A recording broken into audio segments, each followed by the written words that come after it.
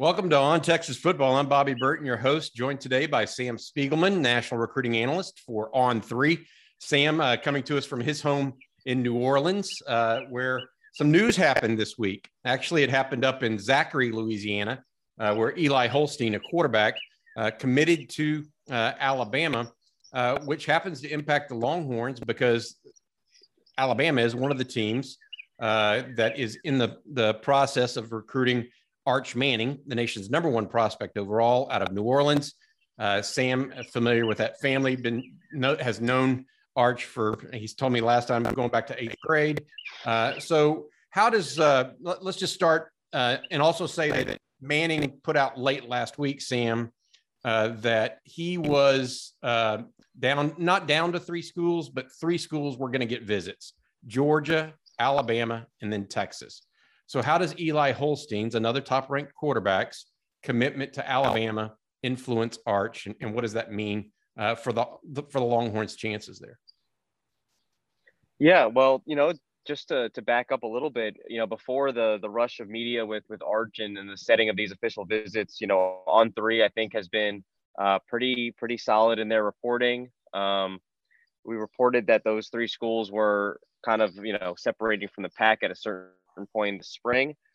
And then we reported that, even Alabama was in heavy pursuit of not only Arch, but also Holstein, which had kind of opened the door that Georgia and Texas were maybe the perceived 2 teams, maybe of the 3, maybe a step ahead of Alabama potentially. Now I see that Holstein commits to Alabama.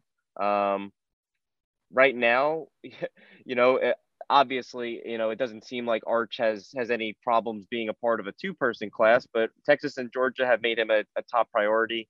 That's just going to open the door for them to, going into these official visits. They have a wide open opportunity for Arch to come in and compete and be the centerpiece of their recruiting classes.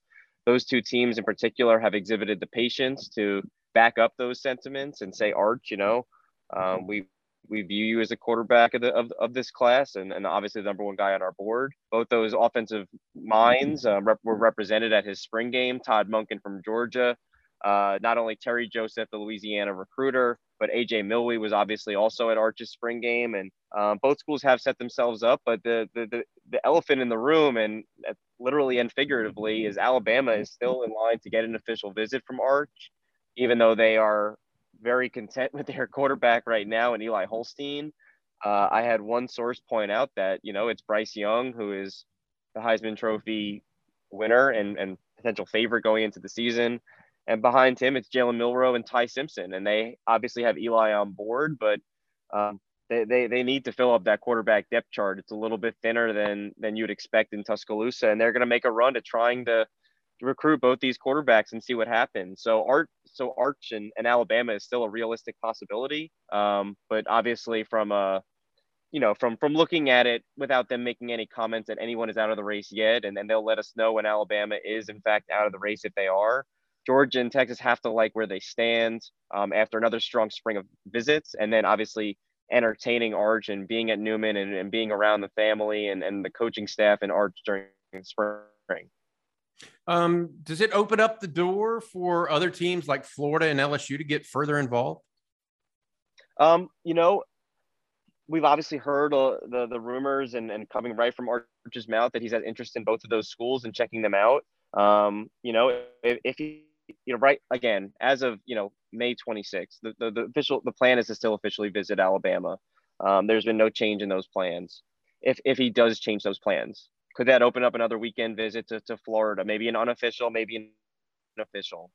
I know that June 10th or June 9th is LSU's 7-on-7 tournament. Newman historically, participates.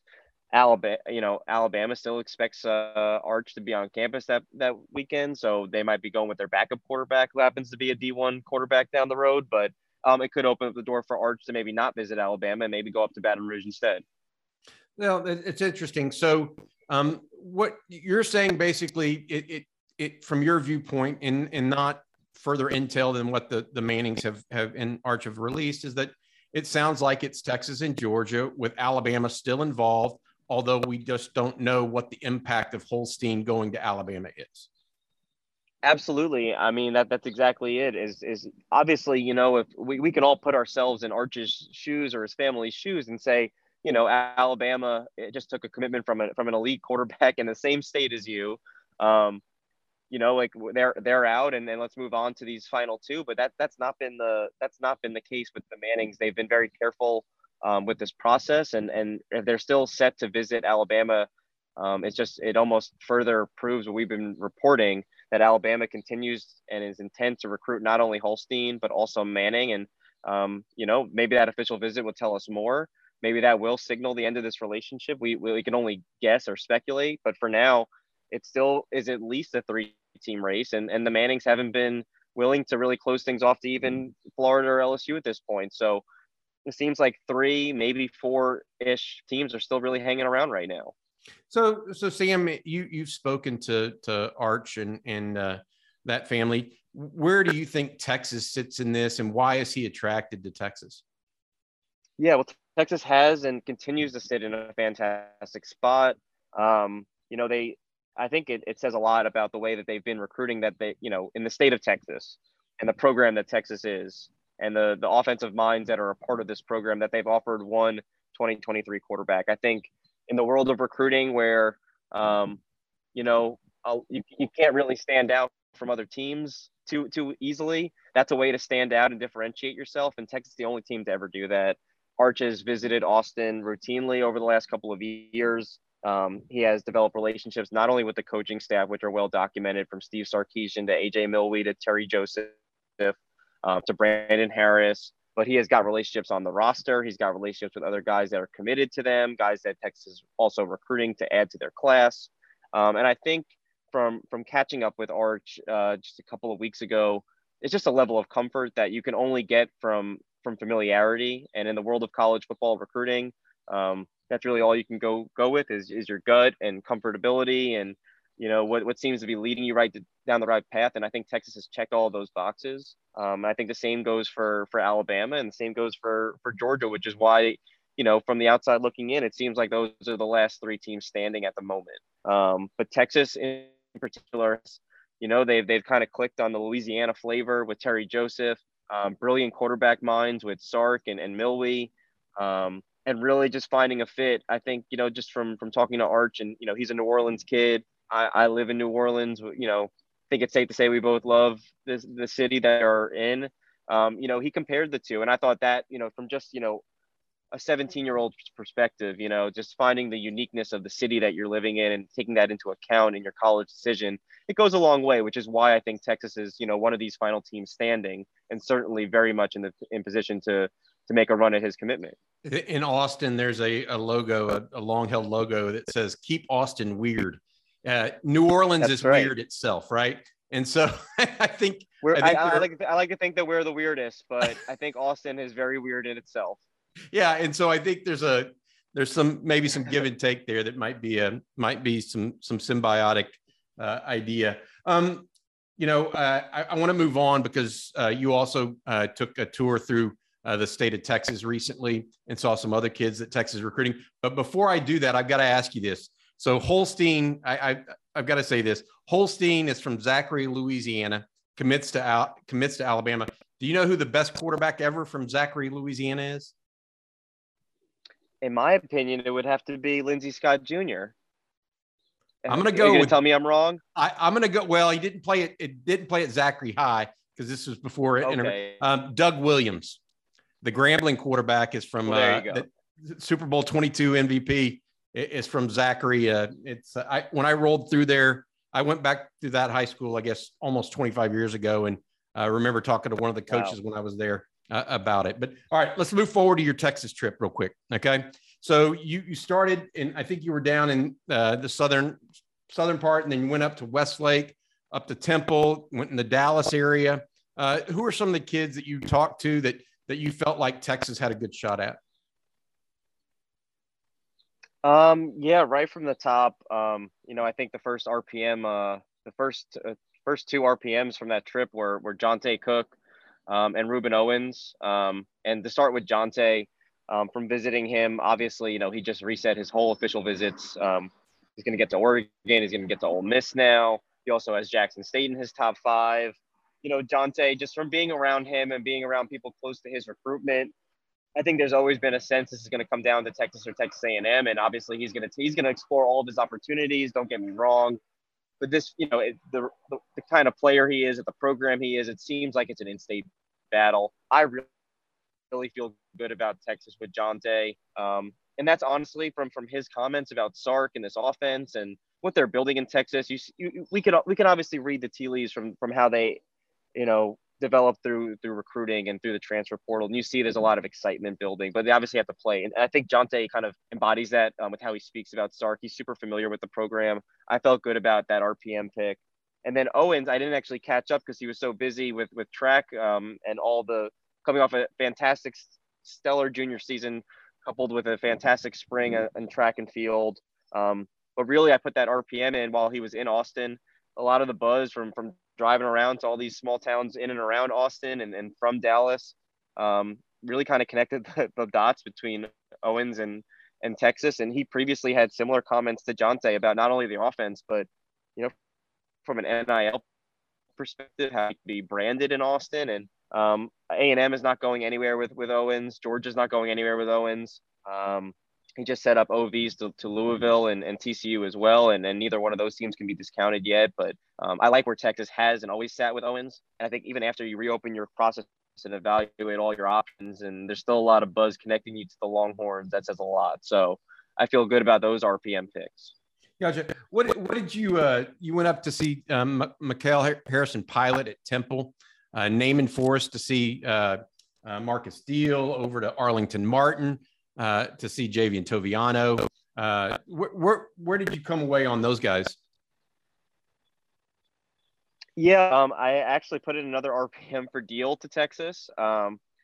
One of the more interesting recruitments, just from the fact that, he's one of, for On3's purposes, he's one of the best interior linemen in the country.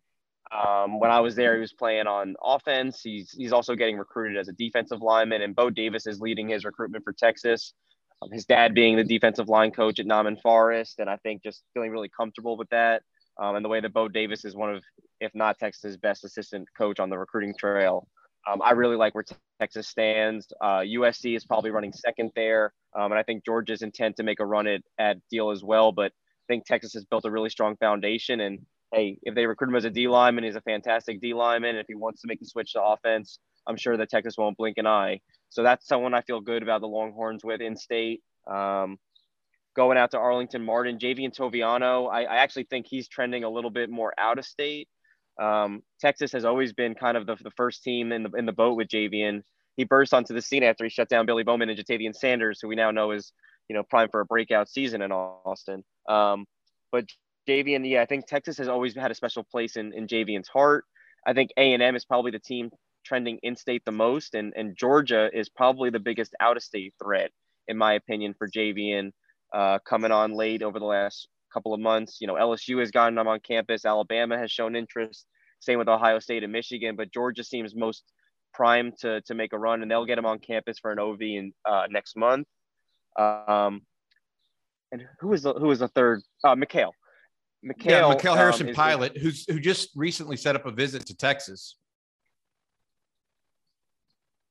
Right, and things have been moving very quickly for the two-way athlete out of Temple.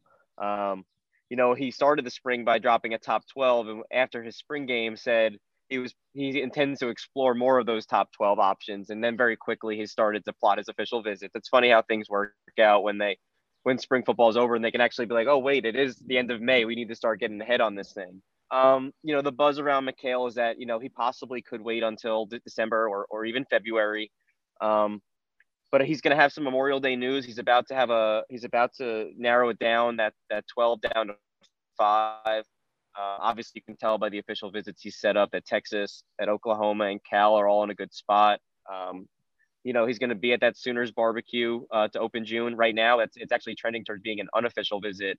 There's been some mysterious things going on that boat, but he's going to see Texas and Cal. And really, from the in-state perspective, you have to love where Texas sits with Mikhail. Blake Gideon built a great foundation, and then it's been Brandon Marion who's taken over his recruited him at Pitt.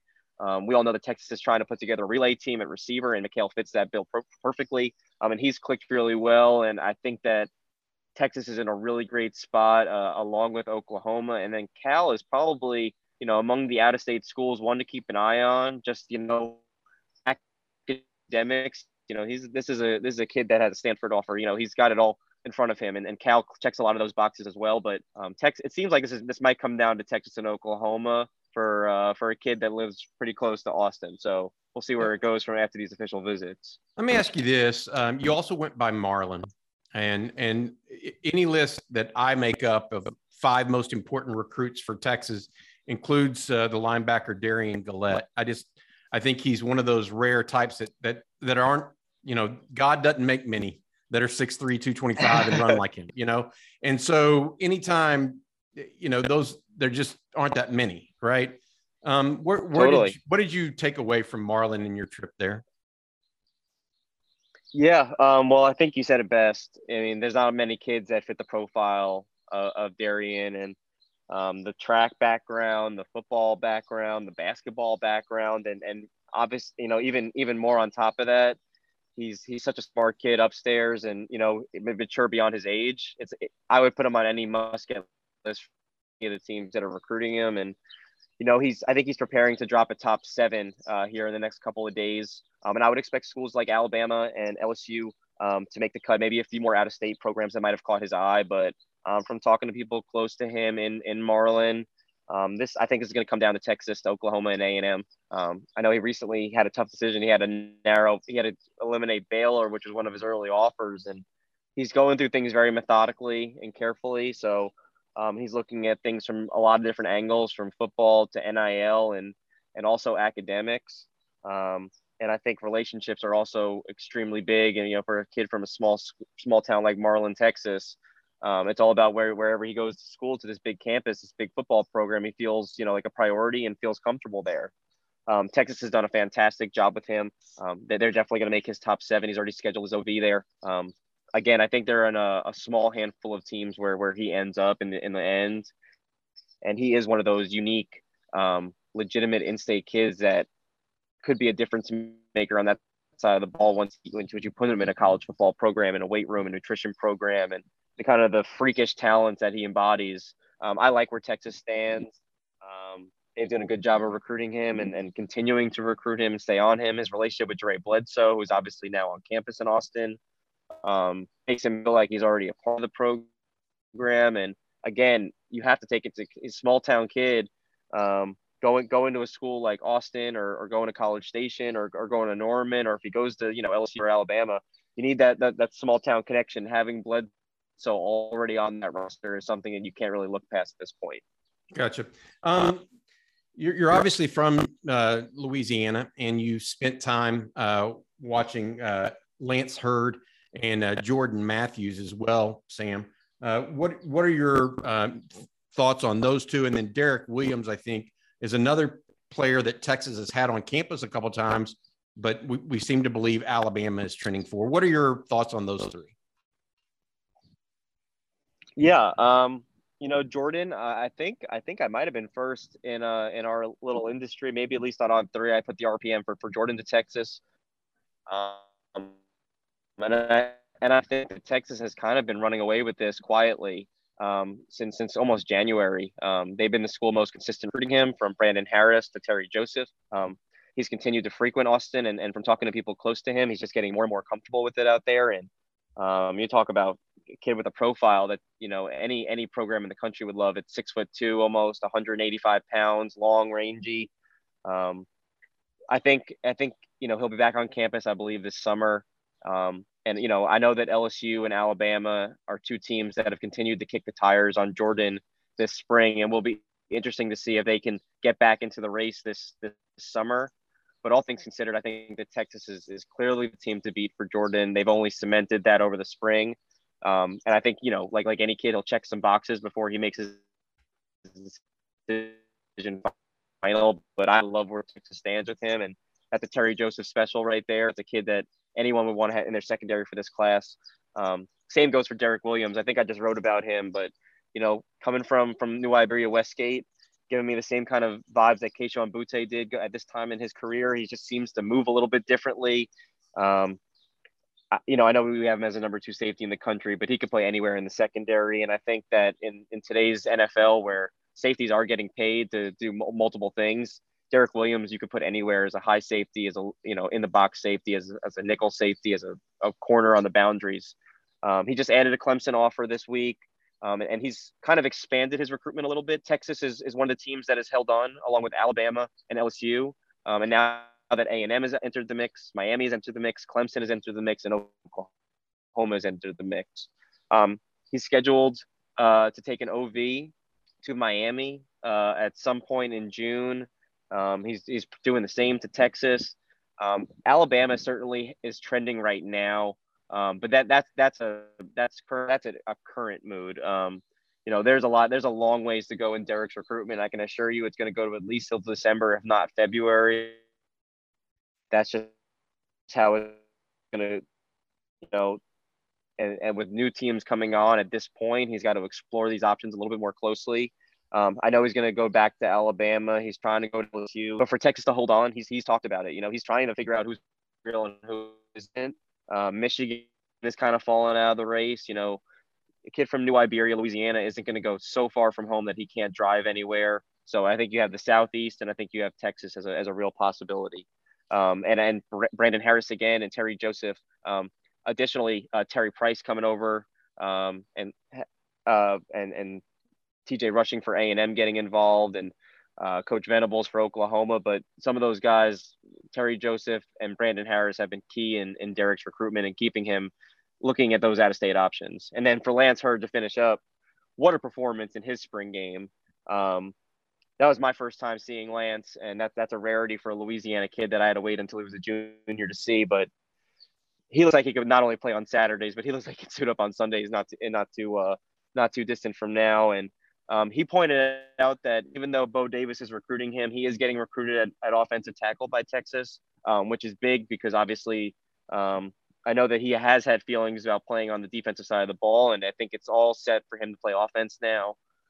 He's an elite offensive tackle prospect, so that makes perfect sense. And like I said earlier in this, Bo Davis is an elite recruiter, so it's great to have him leading the way. And in North Louisiana, a place where he's recruited in the past. Lance pointed out that he's been to Texas probably more than any other campus, which you can't ignore. This summer, he's expected to see Nebraska. He might go to Oklahoma State. He might go to Texas, and he might go to LSU unofficially. He, again, is in no rush to make a decision. At the earliest, I could see it, December, January, February. He's going to take his time, but we can assure you that Texas is in it for the long run. They've established the longevity in this recruitment. The biggest threats, in my opinion, would be LSU after finally offering this spring. Still hasn't visited for the staff, so they have ground to make up. Florida State has been a team that's been coming on really strong. He's got a lot of connections to Coach Atkins at Florida State. And then USC with Josh Henson has been recruiting him since he was at Oklahoma State, then at A&M, and now I think he's also in the process of setting up that OV to USC, which would be a team to watch. But LSU, Texas, seems like it could come down to them because of where he lives in the country, but watch out for Florida State and USC as well. Okay. Any wild cards for Texas in the Pelican State? I'll say this. There's going to be a lot of opportunities for Texas, something that you just hear about from making your way around Texas, and then back to Louisiana, back and forth throughout the whole spring, April, May, going back and forth. Something in Louisiana that coaches are very conscious of is that Texas has not been afraid to throw offers out a little bit earlier than in the past. You have to credit that to the staff and, Brandon Harris and these coaches that are being on the road, and that they're, Steve Sarkisian has quietly been at Texas for a couple of years now, and his staff has been building these relationships for some time. And early offers go a long way in building relationships and at least getting your foot in the door to compete with the LSUs and Alabamas of the world. And right now, those early offers to guys like Jordan Matthews and Lance Heard and Arch Manning are the reason that they're in the mix for those three elite guys from Louisiana. So they have a great staff from the top on down, and they are primed to make noise in Louisiana. And whether it's at the top with Arch or a couple of elite guys underneath. I think it's going to be a trend over this year as Steve Sarkisian continues to lead Texas up in the college football ranks. We'll see it pay dividends on the recruiting trail, and that includes Louisiana, where there's always a wealth of talent to recruit. Sam, your take on one other thing here. We've been talking so much lately about NIL and its impact on college football recruiting. Texas faring fairly well in the portal, which seems to be somewhat NIL related at whatever level. If you look at USC in particular of late, what are you hearing on the ground, really, from a high school perspective as it relates to NIL and its impact on college football? We just had Nick Saban and Jimbo Fisher go head to head in some kind of bizarre bromance. What are you hearing, and what are you noticing on the ground from an NIL perspective? Yeah, I can tell you this. It's it feels like NFL free agency, NFL front offices at this point. Between the transfer portal and these contract deals that are being set up. Listen, I think all athletes should get paid, for risking it, on the field, and I'm all for the endorsements and whatnot. I'm a proponent for any of that. It's also a different, perspective to be covering recruiting for, the amount of years that we have, and to hear them just basically go. Some kids consider NIL more than others, and some consider it as a part of the equation, or some consider it the entirety of the equation. But to hear these numbers attached to these figures about, if you come to our university and you can get this amount this year, and this amount if you stay this amount, and this amount if you play this amount, and it's interesting. I could say that it feels like it's sometimes weighing contract offers instead of, like what we talked about earlier, about distance to home and opportunity to play and compete for titles, and what life is like in this campus. But it's definitely, I think, the biggest thing, and it's been echoed quite a bit, is it just needs to be regulated. You don't want to hear about bidding wars. You don't want it to just become where 16 teams in the country are competing over the best 300 players. You want the small schools that don't have this big free agency budget to be able to contend for recruits because of either where they are or the coaches that are recruiting them. And so I think we're heading in a unique direction. But I think that if Nick Saban speaks about something like this, we're due for change, and he's just echoing what other people are expressing to him. And we've all kind of quietly been exchanging over the last couple of months as we all kind of see each other again face to face for the first time in a couple of years. And it's a whole nuanced part of the equation, and it has its perks to hear about kids that live in East Texas that can now get on a plane and get a rental car and a Marriott for their whole family to see a kid play on a different coast. That's pretty cool. That's like the perks, and that's the cool part about this. Or that a kid can sign autographs and get compensated for that, because those people in the stands are wearing their jersey numbers. Those are for players. Those aren't just